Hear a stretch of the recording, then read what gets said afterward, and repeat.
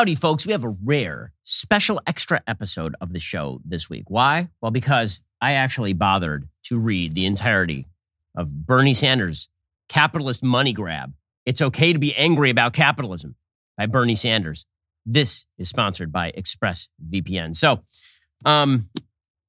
this book, it's bad. It's a bad book. It's a bad book, not only because it's quite boring, but also because it's filled with terrible ideas. And so today we're going to go through it. And the reason we're going to go through it is because somehow this career useless person, this elderly socialist who's never held a real job, literally never his entire life held a real job, a person who was so lazy he was once kicked off a commune after 3 days, this guy has somehow become one of the most prominent voices in American politics.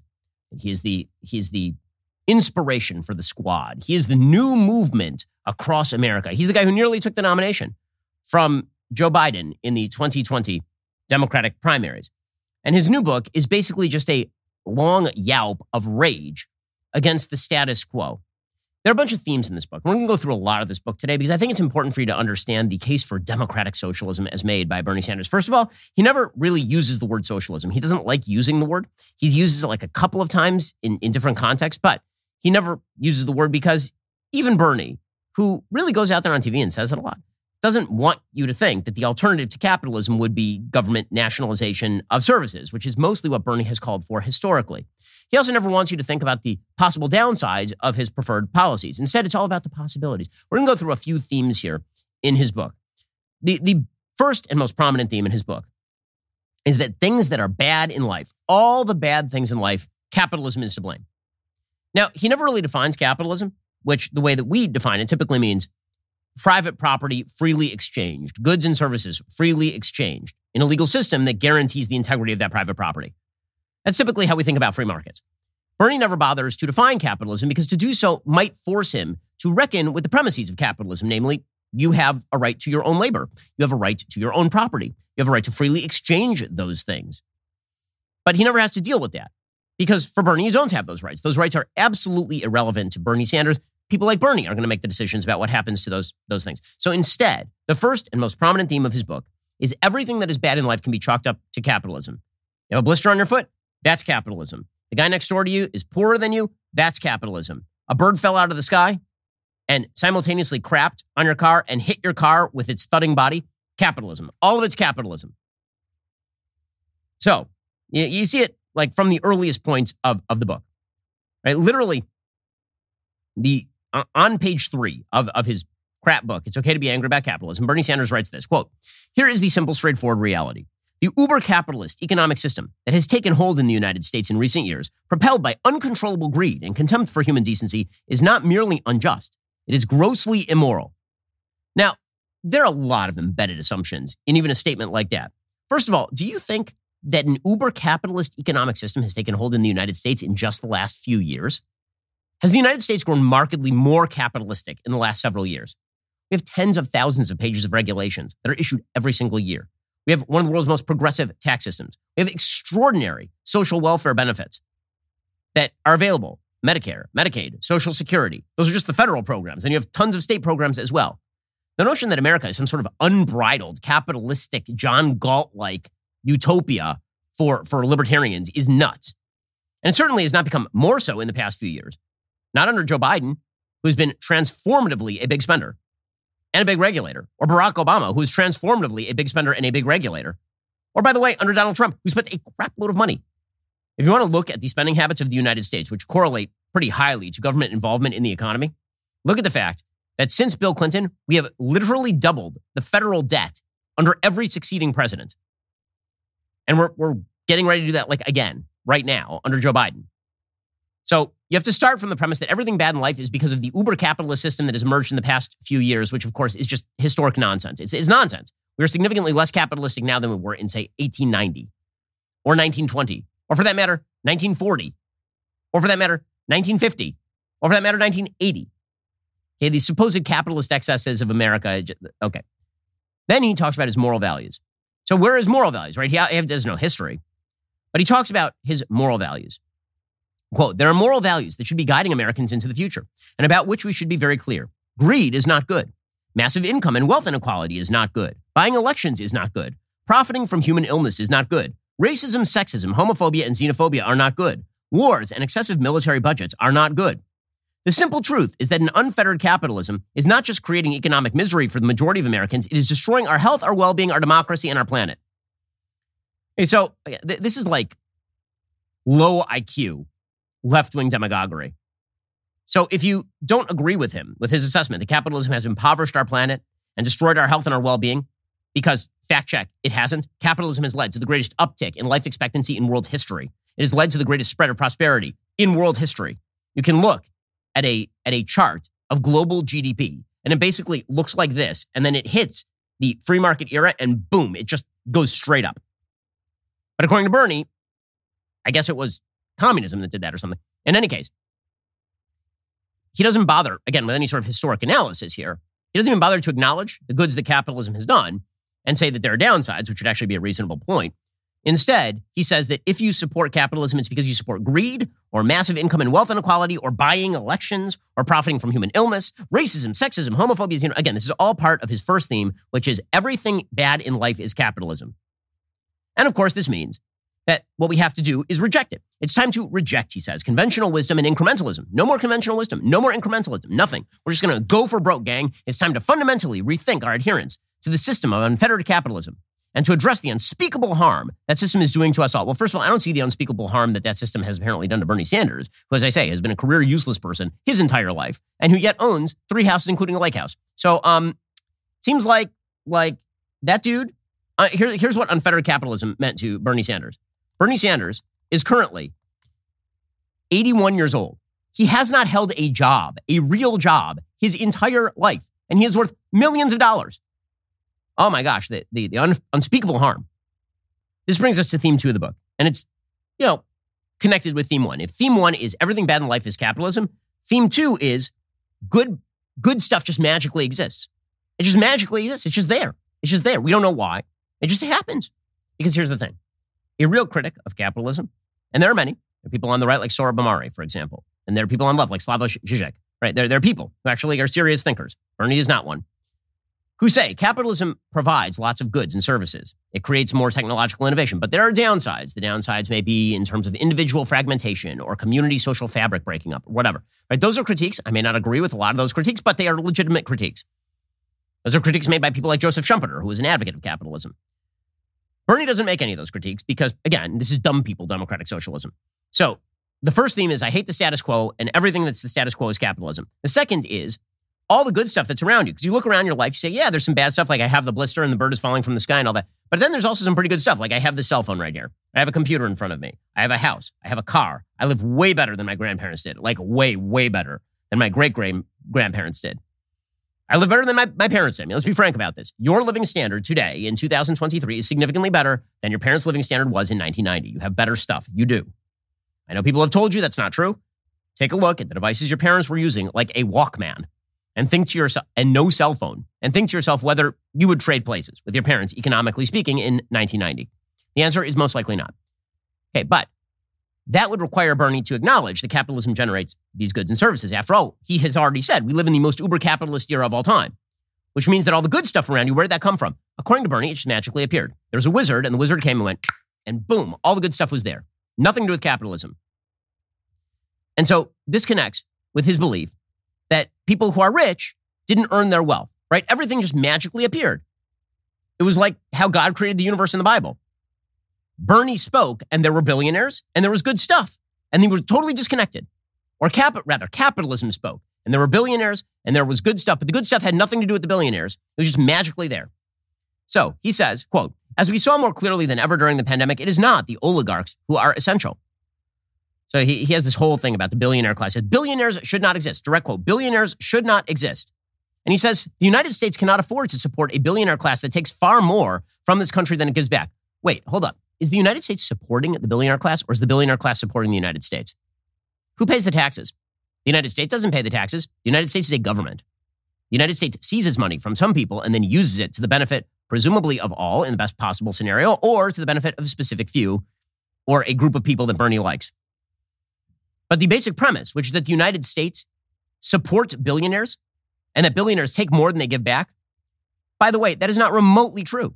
That is assuming that billionaires gain their wealth by literally going into somebody's house and seizing the wealth. The way that billionaires become billionaires typically is they provide goods and services on a voluntary basis that a crapload of people like to use and participate in. As far as the notion that oligarchs and billionaires, these are not the people that actually contribute. During the pandemic, it was your delivery guy. Who did the delivery guy work for? Did he work for himself? Or was he actually like an independent contractor from Amazon? You may have noticed, like Jeff Bezos. Like without Amazon, how do you get through the pandemic? Question. Without the people who provide the internet, very rich people, how exactly did all those workers get supported throughout who pays for the taxes? In the United States, the rich do not pay their fair share of taxes. They pay way more than their fair share of taxes. And so Bernie, because he believes that good stuff just magically appears, ignoring the fact that capitalism actually produces new goods, services, innovation, technological growth.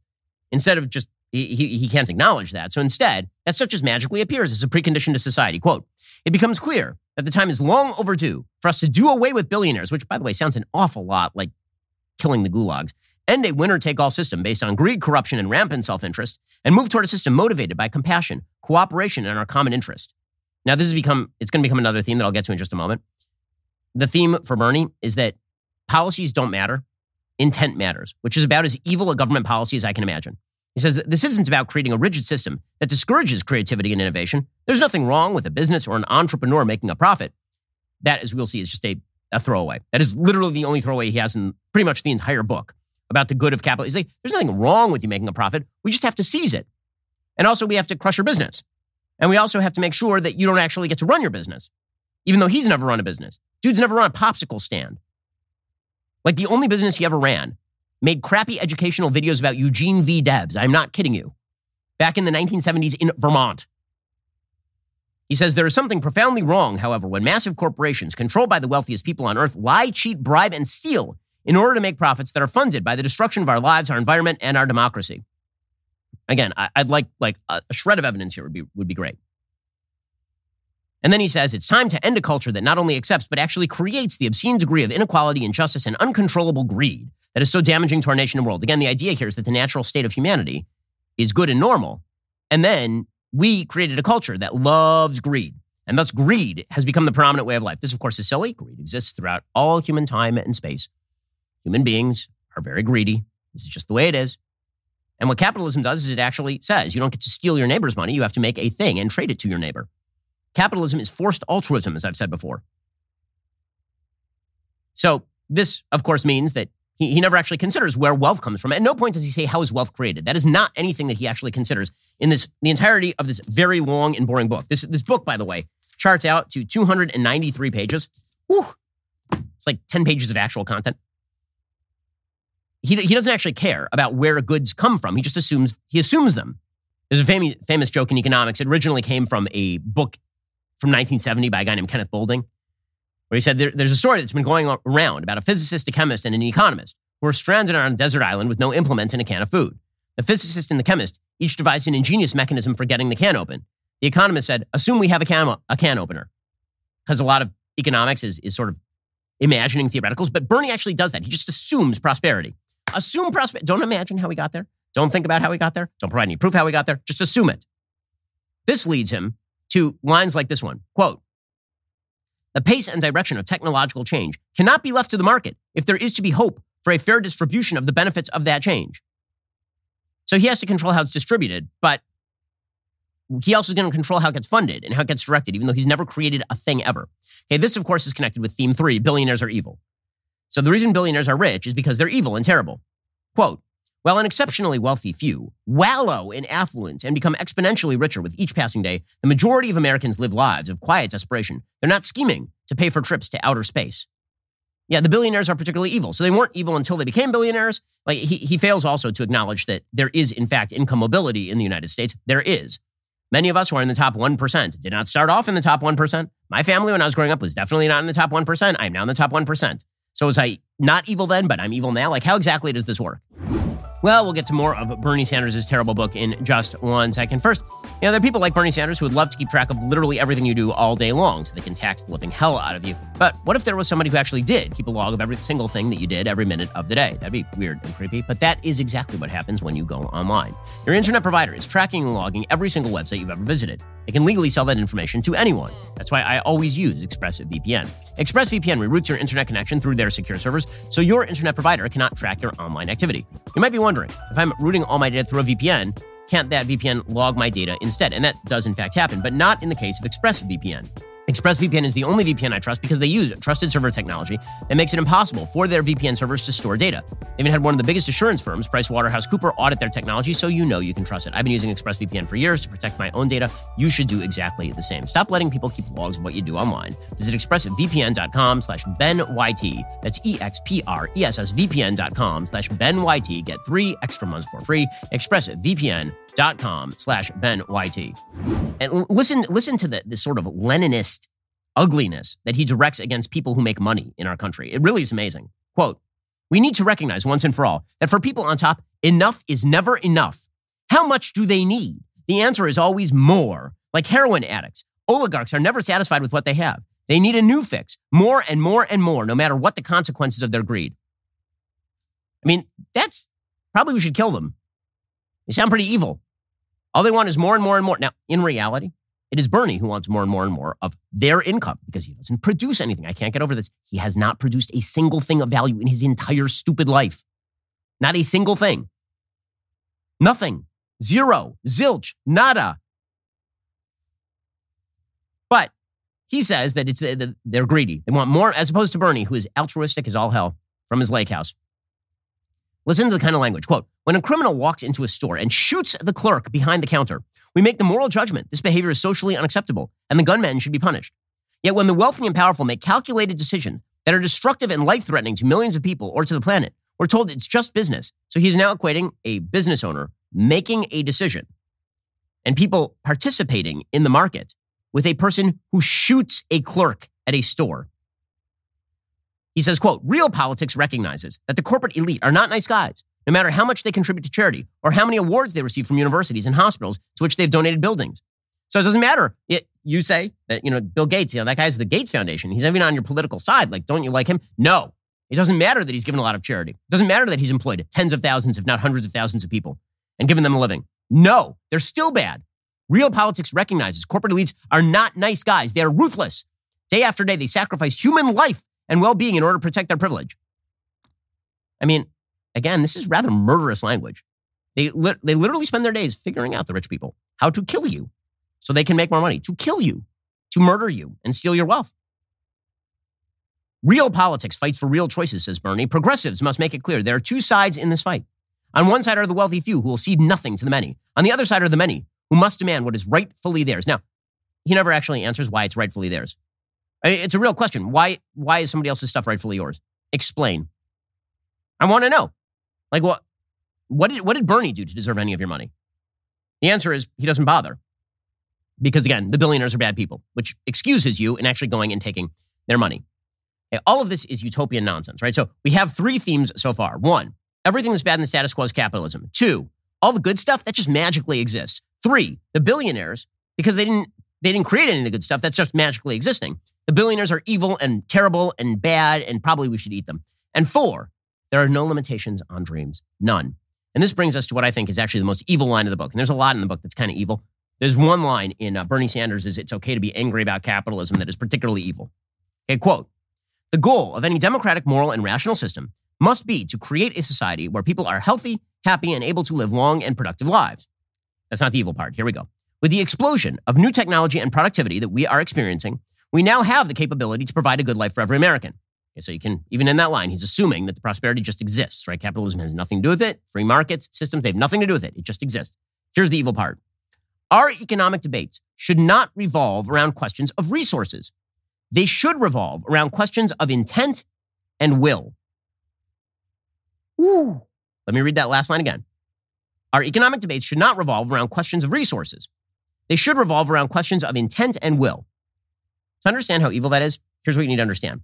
Economics has always been about the distribution of scarce resources and how you actually use scarce resources to create plentiful resources, right? Supply and demand is about the distribution of scarce resources. How are those resources allocated? How do you create incentives with resource allocation that allow people to innovate and create new products and services, right? That's what policy has always been about. He says we should never think about that. Stop thinking about questions of resources. Instead, the only way to adjudicate whether a policy is good or bad, or whether an economic system is good or bad, is the intent and the will. The intent and the will. Men of great intent.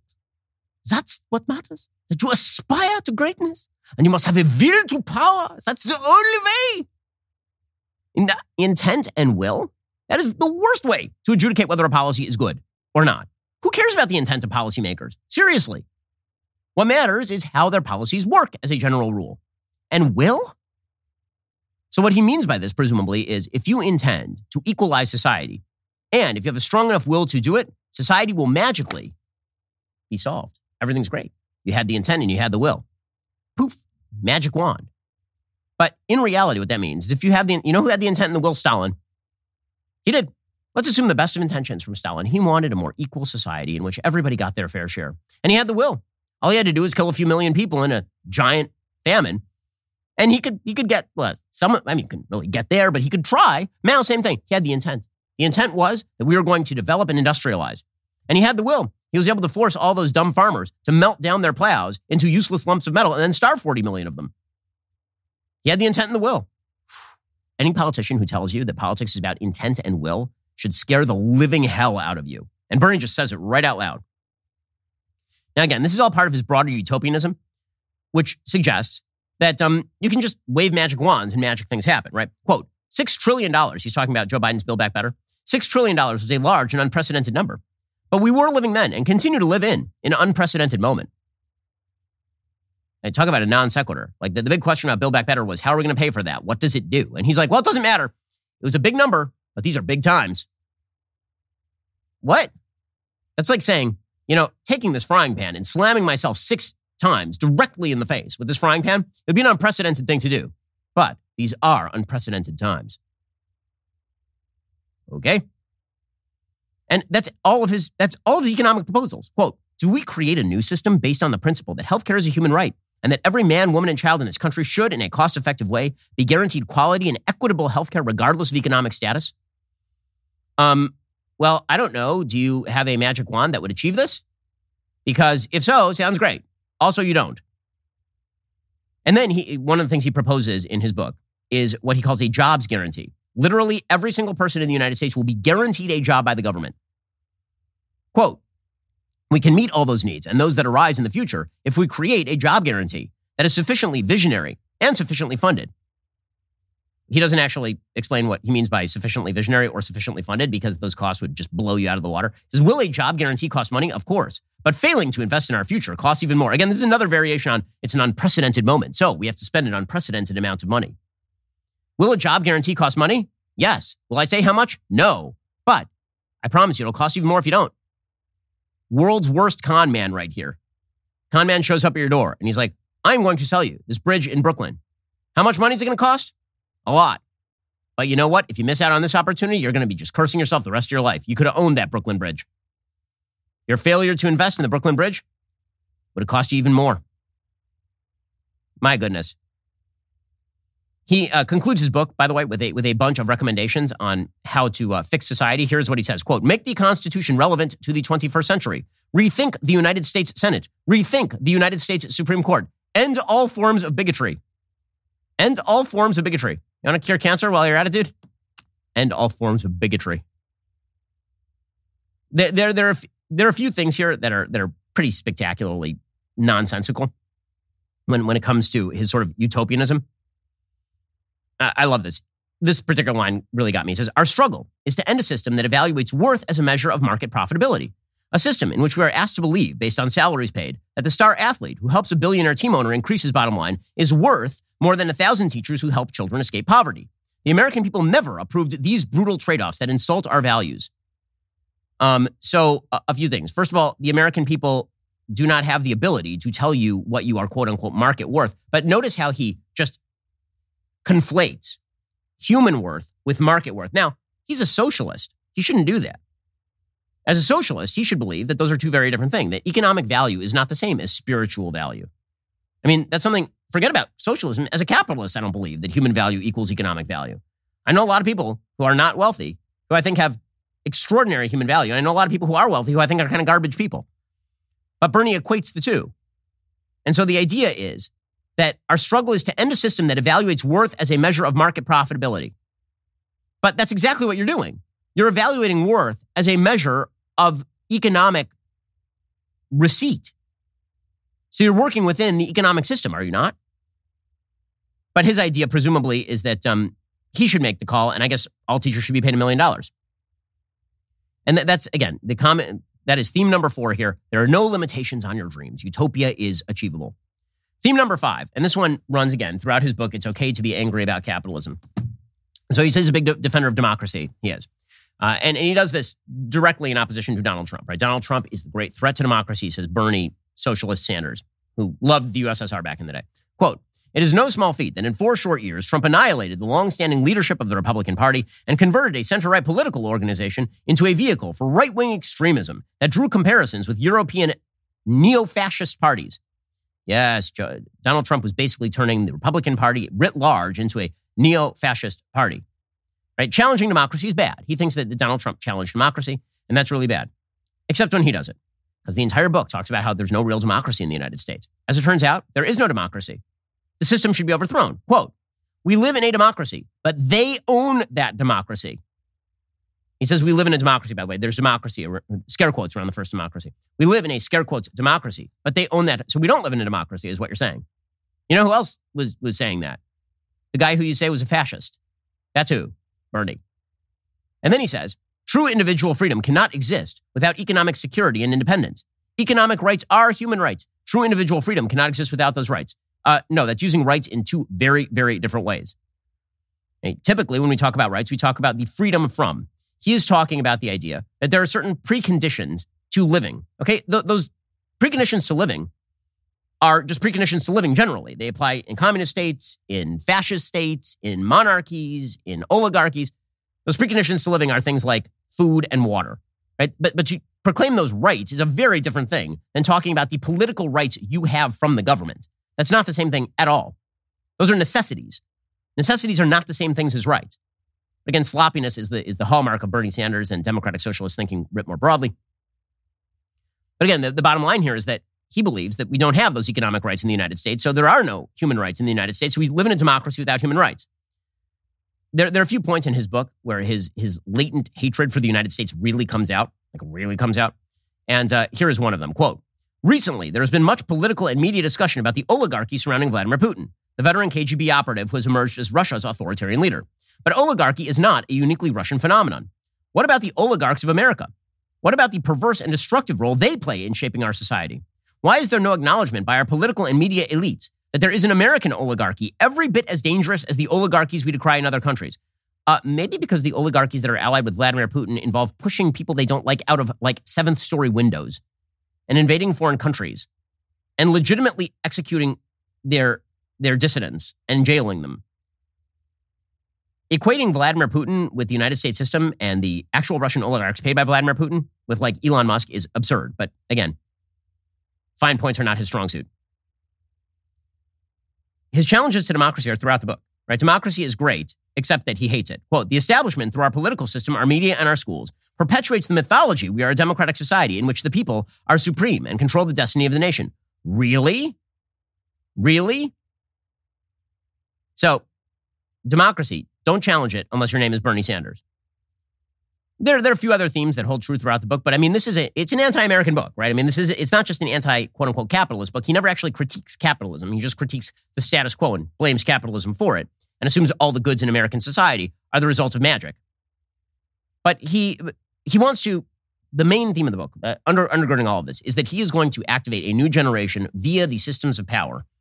He's going to create an entire new generation of apparatchiks who agree with him. It is kind of amazing what he says about the educational system in his book, Bernie Sanders. So, for example, he says, "For education to get focused on the real needs and real possibilities for students in the 21st century, we have to break out of the mentality that considers our elementary and secondary schools merely training grounds for workers. So you're not supposed to have a skill set that leads you to be employable. No, that's not what education is really about," says Bernie. Really, what education is about is indoctrinating you into a left-wing worldview. He quotes a scholar about Finland, quote, saying, Lee began by explaining her view that for progressives the world over, education must be a focus, not just in and of itself, but as part of a broader struggle to create a freer and more equal society. Education is not about gaining a skill set.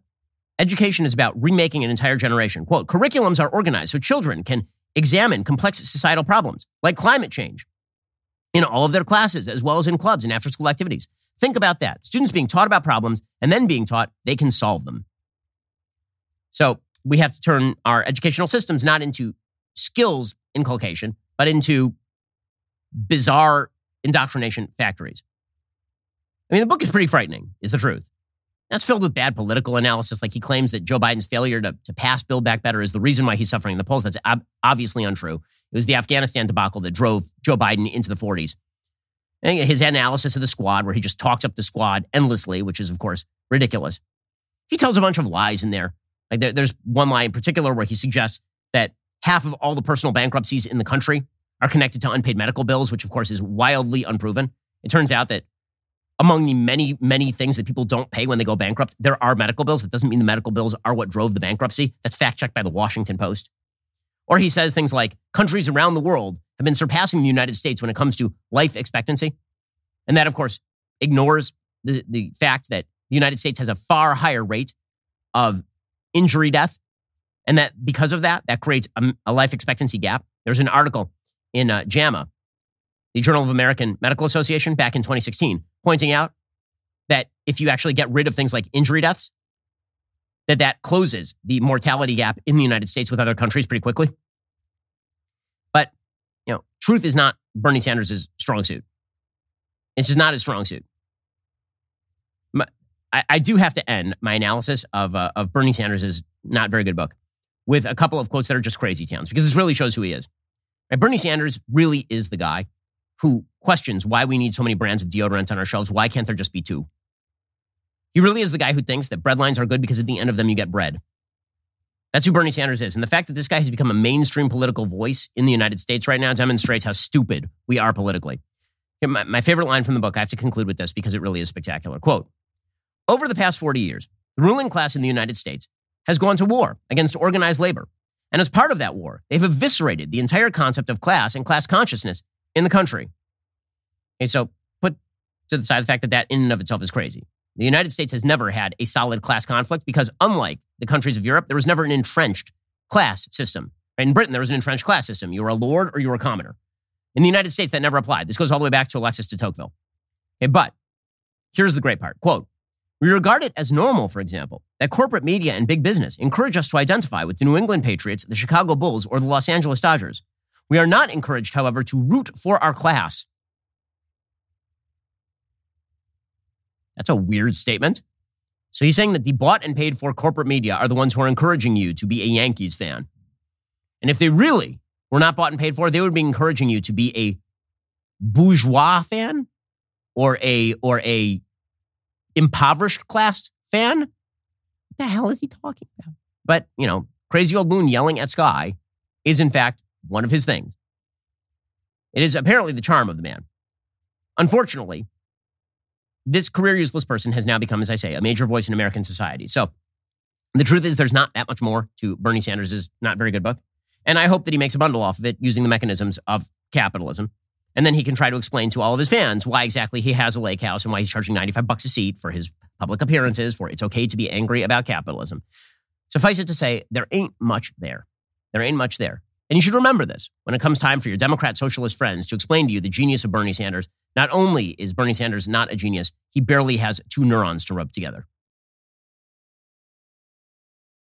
We'll get to more on this in just 1 second. First, Pure Talk believes in American values, and that free should mean, like free. So when you switch to Pure Talk today, you'll get a free Samsung 5G smartphone. There's no foreign-line requirement, no activation fee, just a free Samsung that's built to last with a rugged screen, quick charging battery, and top-tier data security. Qualifying plans start at just $35 a month for unlimited talk, text, 15 gigs of data, and a mobile hotspot. Pure Talk gives you phenomenal coverage on America's most dependable 5G network. It's the same coverage you know and love, but for half the price of the other guys. The average family saves almost $1,000 a year. So, I challenge you to choose a company that actually doesn't hate your guts and shares your values. Let Pure Talk's expert U.S. customer service team help you make the switch today. Go to puretalk.com/Shapiro to claim your eligibility for your free brand new Samsung 5G smartphone and start saving on wireless today. Again, go to puretalk.com/Shapiro to switch to my cell phone company. I've been using them for years. They're fantastic. You'll love them as well. Go to puretalk.com/Shapiro and claim your eligibility on that free brand new Samsung 5G smartphone. Start saving.